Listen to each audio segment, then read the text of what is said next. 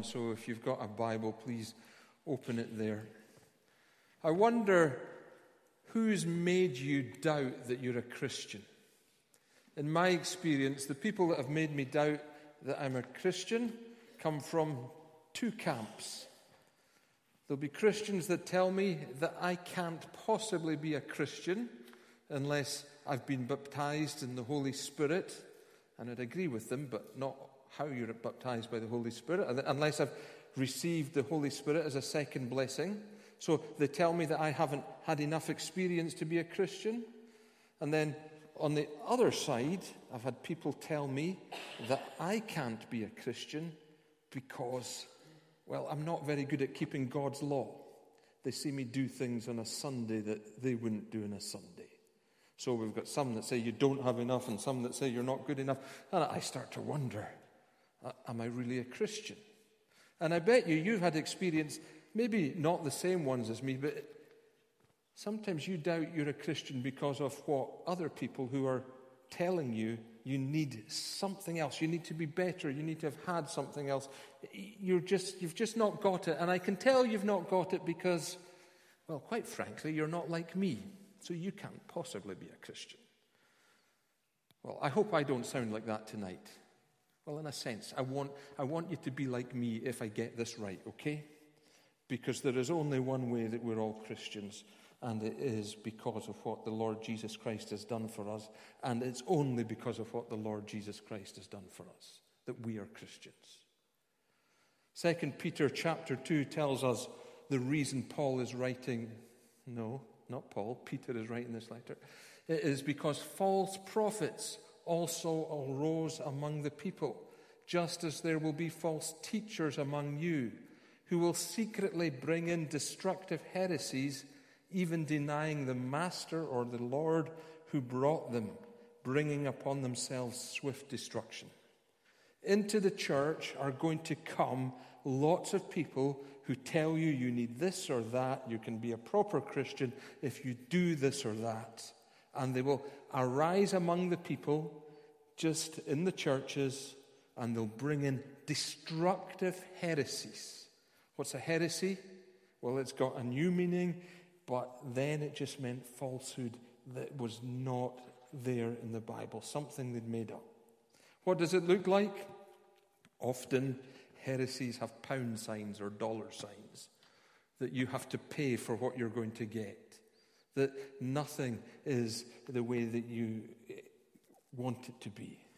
But I think our more modern heresy that's come into the church and it's invaded the church in the past 40 or 50 years is that you are free to do whatever you want, that the morality that is called off you in God's word is not the morality that you need to have. Just let go. Just live the way you want to. The Bible's old-fashioned. Just let go of it and you'll be okay. You can be like the people around you. That's what people are telling us. And if we hold on to something else, then we'll get confused. So through your letterbox comes a letter marked urgent. And I want you to know that the letter is marked urgent because most of the stuff that comes through our letterbox these days, if it says urgent, it's either a scam or it really is bad news. But I think Peter is coming with bad news. This is bad news that there are false teachers, but you urgently need to read this letter so that you can look out for this problem, so that you can be fixed by it, that you can know what to do that is right. So there are going to be Christians and they are going to give you false teaching. There's going to be people who add. There's going to be people who take away. There's going to be people who tell you you need to do more. And they are out to destroy you. They're bringing destructive heresies. They want to ruin the church and its witness, and they want to trick you. And if you're not a Christian here tonight, it's very good you're here.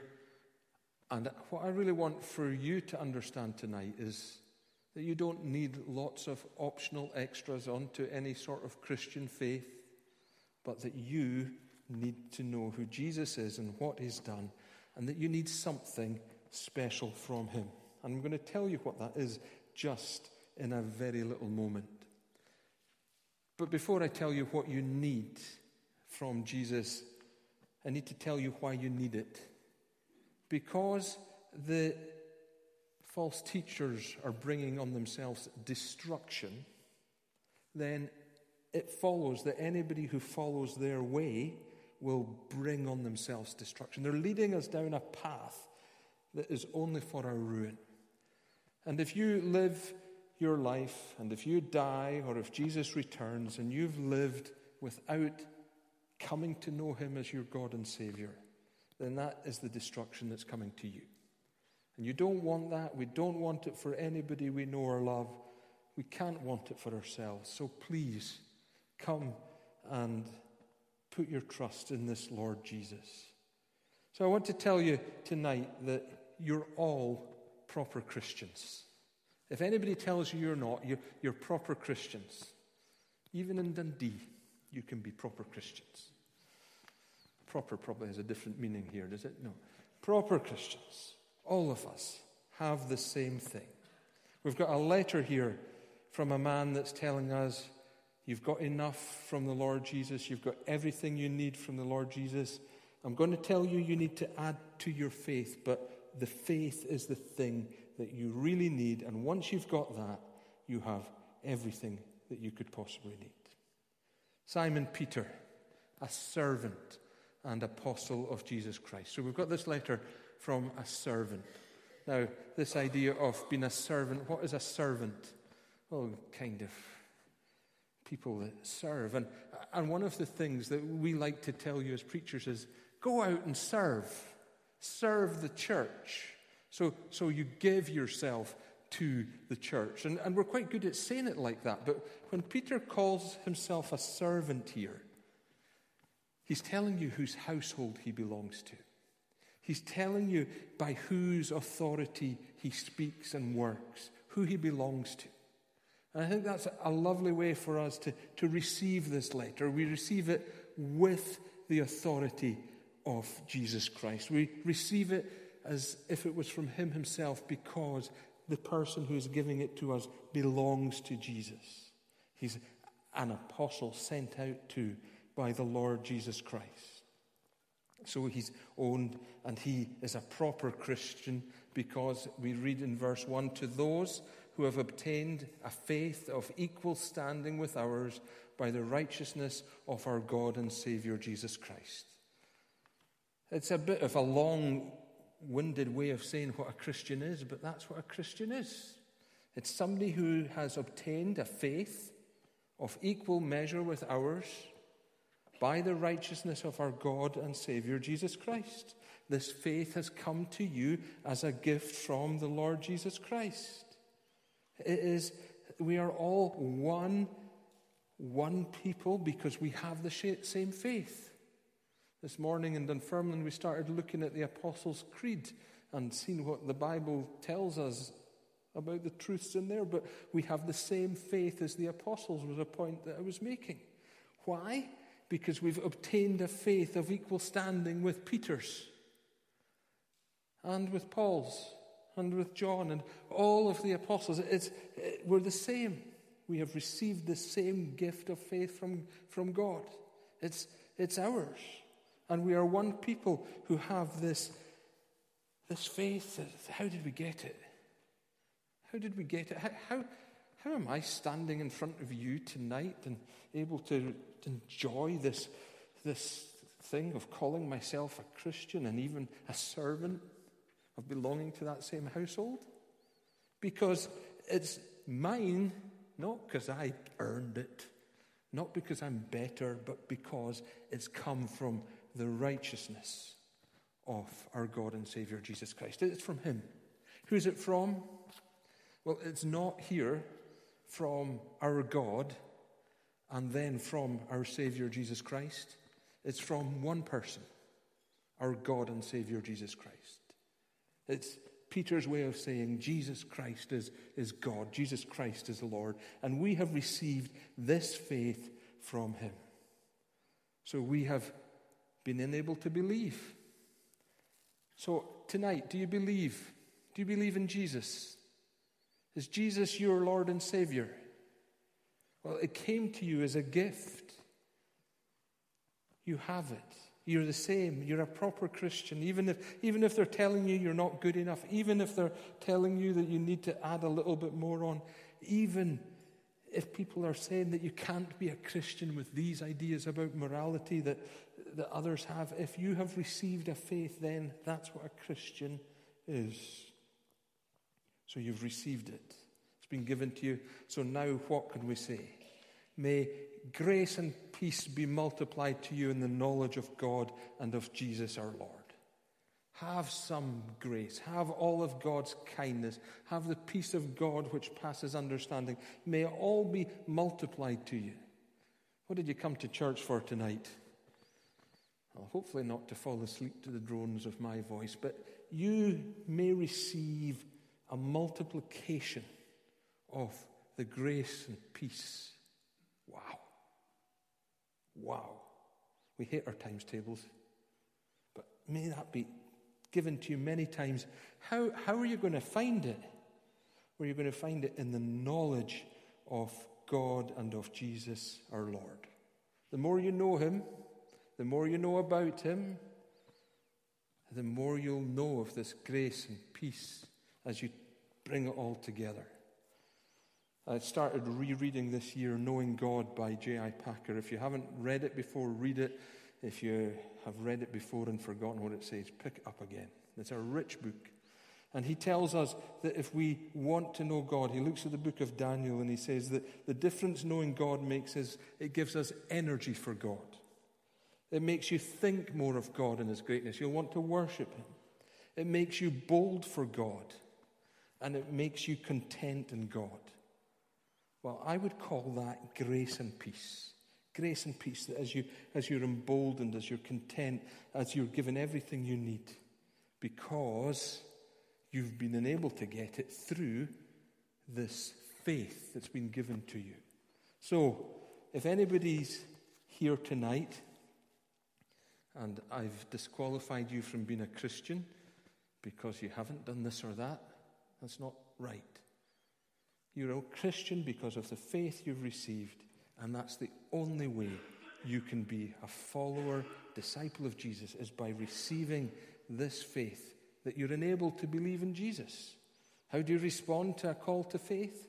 Simply believe. And as you are able to do that, God has made you able to do that.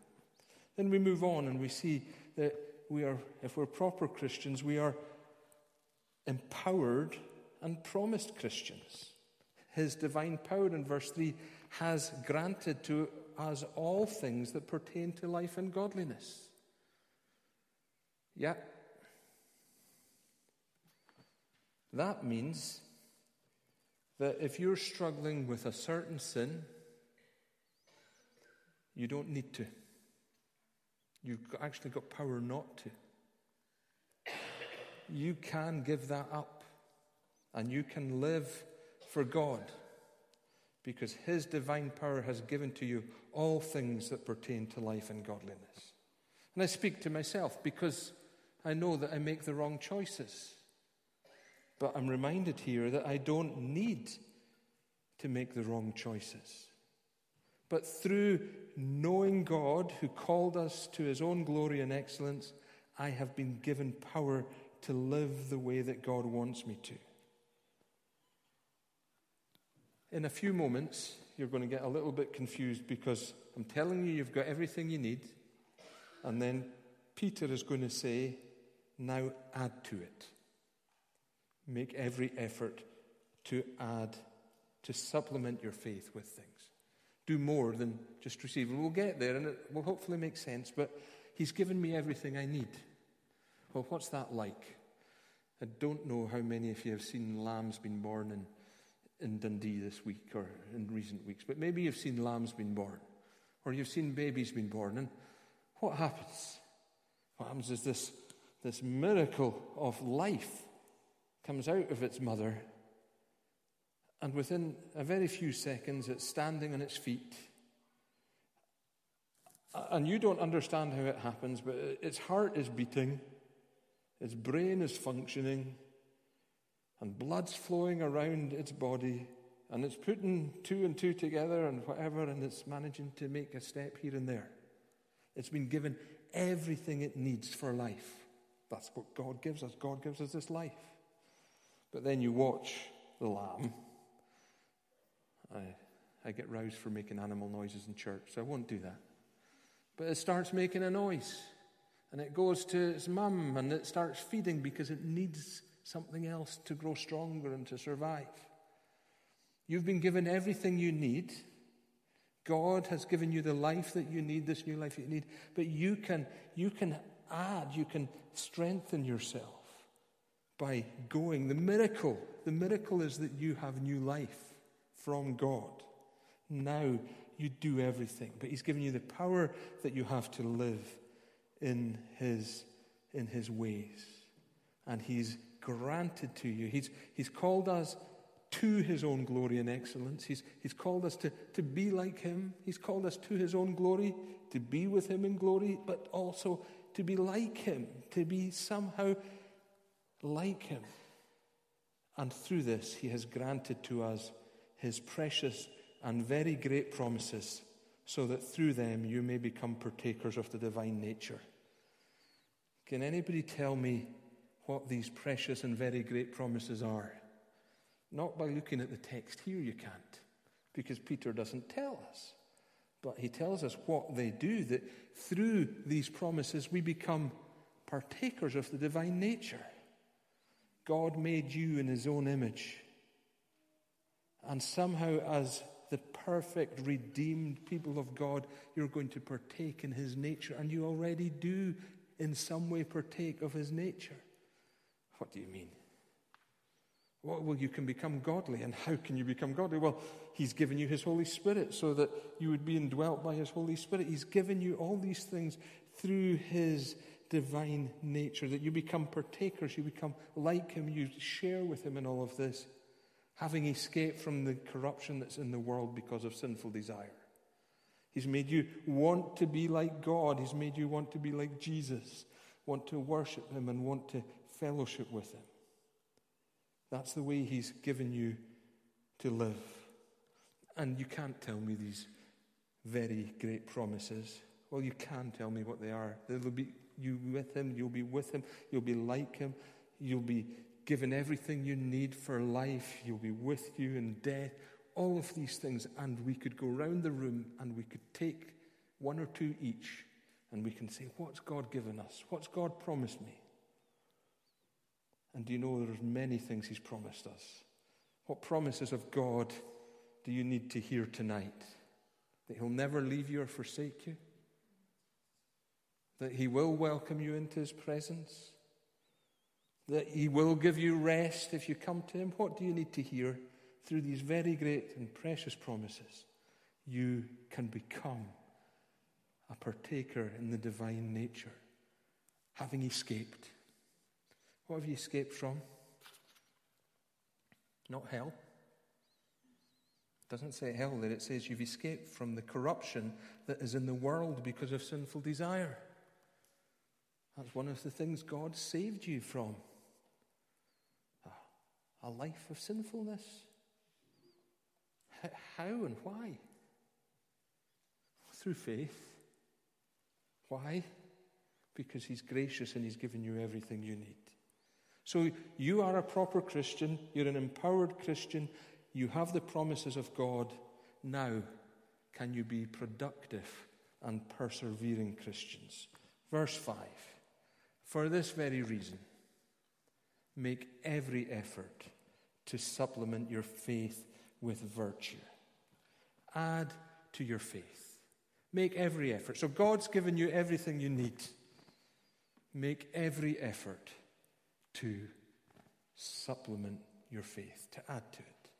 See, sometimes we think Christianity is just this thing where we just receive, and once we receive, we don't have to do anything else. And we don't have to do, none of this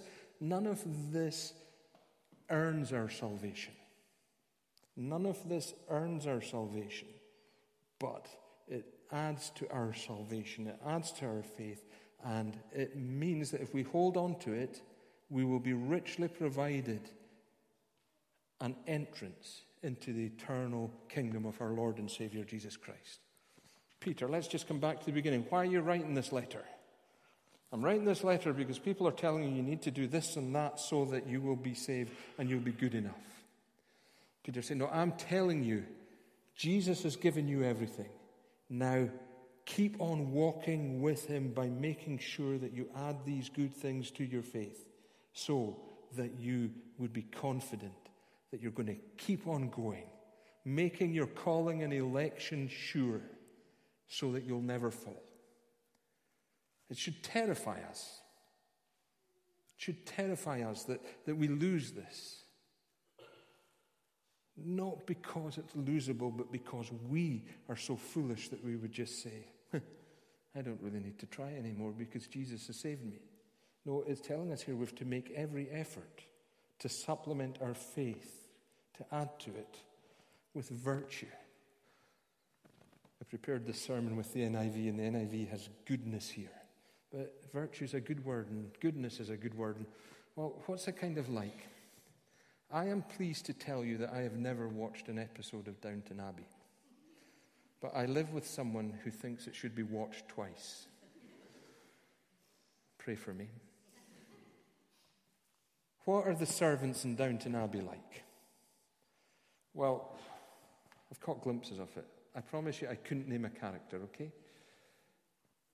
And when they're in the servants' quarters, they're just wherever they're from.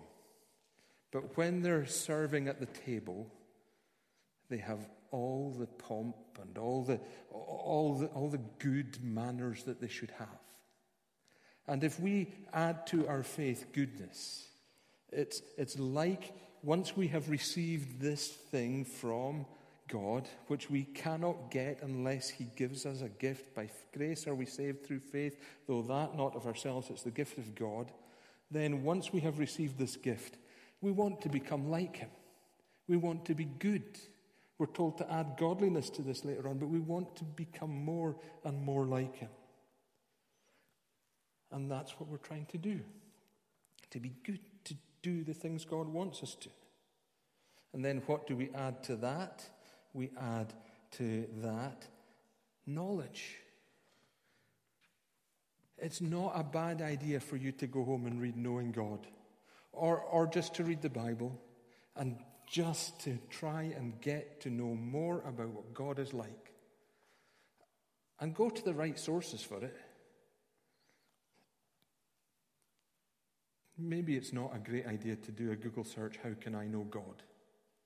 Because you know how you can know God. You can know him through the Lord Jesus Christ. You can know what God is like through his word. You need to keep on adding knowledge so that you would find everything out. See, so many people, and often we're tempted to say, if you do things like me, then you'll know what God is like. Well, you won't. You should hopefully catch a glimpse of it, but you'll find out better by reading his word and by studying and knowing where to find it. We have a good thing that we don't use enough called the Catechism. And it tells us what the Bible is there for. The Scriptures, what do the Scriptures principally teach? The Scriptures principally teach what man is to believe concerning God and what duty God requires of man. That's what the Bible tells us. What we're to believe about God. What we're to do with God. So we want to live like that. And then what do we add to that? We add self-control. Where do we need self-control? Well, where don't we have control? Where are you out of control? What's out of control in your life? Is it lust? Is it anger? Is it gluttony? What's out of control? What is it that you have not got under control? It's quite simple. It's not something we need a degree to understand. We need to bring ourselves under control. See, because he's given me everything I need by his divine power so that I can live this life of godliness. He's given me the opportunity to control it. So I can. And then what do I have after that? I add steadfastness or perseverance. I keep going. Do you know what? None of you, I don't think, have the ability or the natural ability to persevere in your Christian faith. I don't think some of you are perseverers and some of you are give-uppers. All of us have to add this perseverance to our faith. We have to make sure that we are adding this steadfastness, this desire to keep on walking, and this determination to do it. We can't get it in a book. We can't buy it off a shelf. We have to add this to our faith. I heard someone say that the only evidence someone is really a Christian is that they persevered, that they kept going.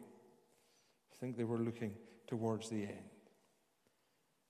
So we don't give up on the things that are good for us to do. We keep going. Well done. Well done for keeping going and coming to worship God tonight. Add to your faith. Keep persevering. It's good for you to keep on doing these things. And then to add to that, godliness. Oh, what's godliness? That's a good question. And I'm going to go and give you an answer from an unexpected source. Some of you will have heard of Colin Buchanan, who sang cheesy children's songs, an Australian man. And he's got a song, Practice Being Godly. Never give up, make it your aim, practice being godly. If you've been forgiven in Jesus' name, practice being godly. He paid the price for all our sin. His Holy Spirit dwells within. So center all you do on Him. Practice being godly. Well, walk with the Lord wherever you go. Whatever you're doing, He will know. Say yes to God. To sin, say no. Practice being godly. Simple. I think it's these two words. Say yes. That's one word, yes. And no to sin. How can you be godly? Do what God wants. It's as simple as that.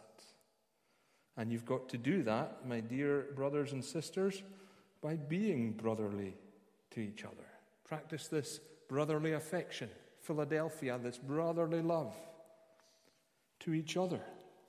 Add this to your faith. And to add to that, this other kind of love, this agape love. Where do you find out about agape love? 1 Corinthians 13 tells you what agape love is. Love is patient, love is kind. Love always forgives. All these things. So there's this love you have to have for each other. It's cheesy to say, hey, look at each other and tell each other you love each other, but you should love each other. But do you know what? You should show each other you love each other by doing love. Because all of these things that love does are things that you do. So you have to make that effort, and you do it, and you keep on doing it. So if you do these things, if these qualities are yours and are increasing, they keep you from being ineffective or unfruitful in the knowledge of our Lord and Savior Jesus Christ. Sorry, I added of our Lord Jesus Christ. Has anybody here been a wee bit stagnant? I'm not sure if I love God as much as I did last year. I'm not sure if I'm as useful for God as I used to be. I'm pretty sure my heart is growing cold.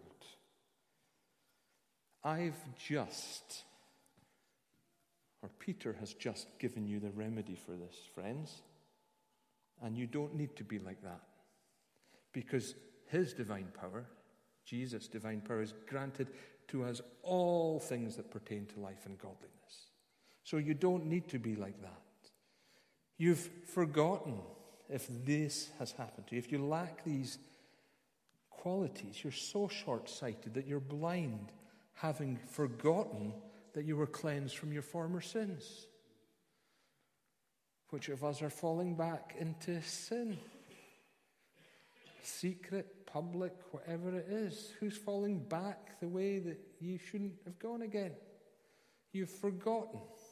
You've forgotten what Jesus has done for you. And you don't need to. And there is a remedy. And it will save you. It will save you from getting caught up by these false teachers who tell you you need something more. But no, you need to remember you've been forgiven for your sins, believing that faith, and because of what all he's done for you.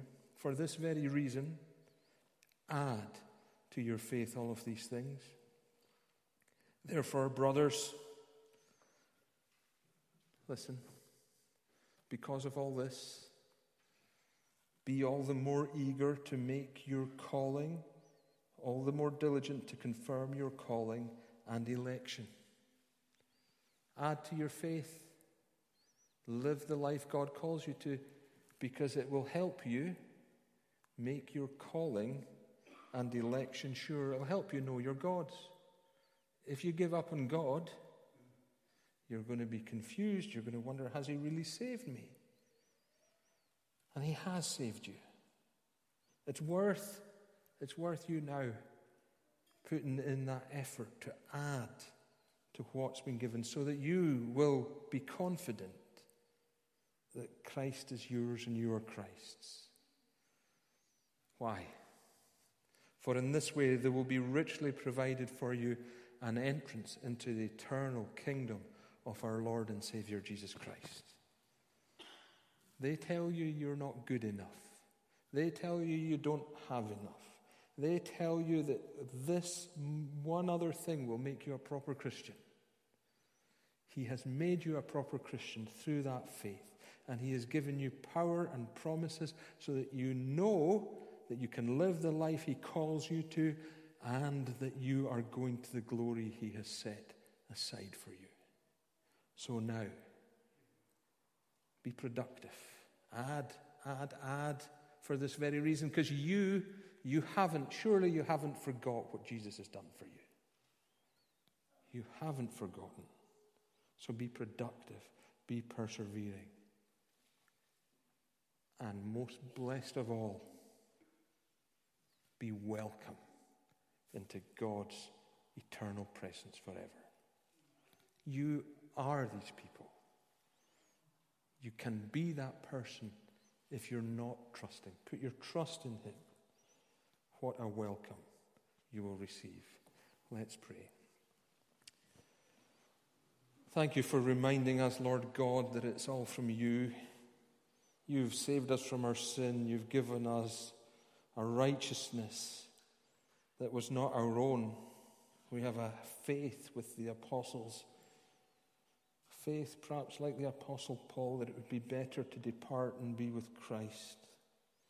A faith that the Lord Jesus is going to come in the clouds and he's going to call people out of their graves. And then he's going to take them up in the air, and so they will be with the Lord forever. A faith that these promises are real or true are ours because of Jesus Christ.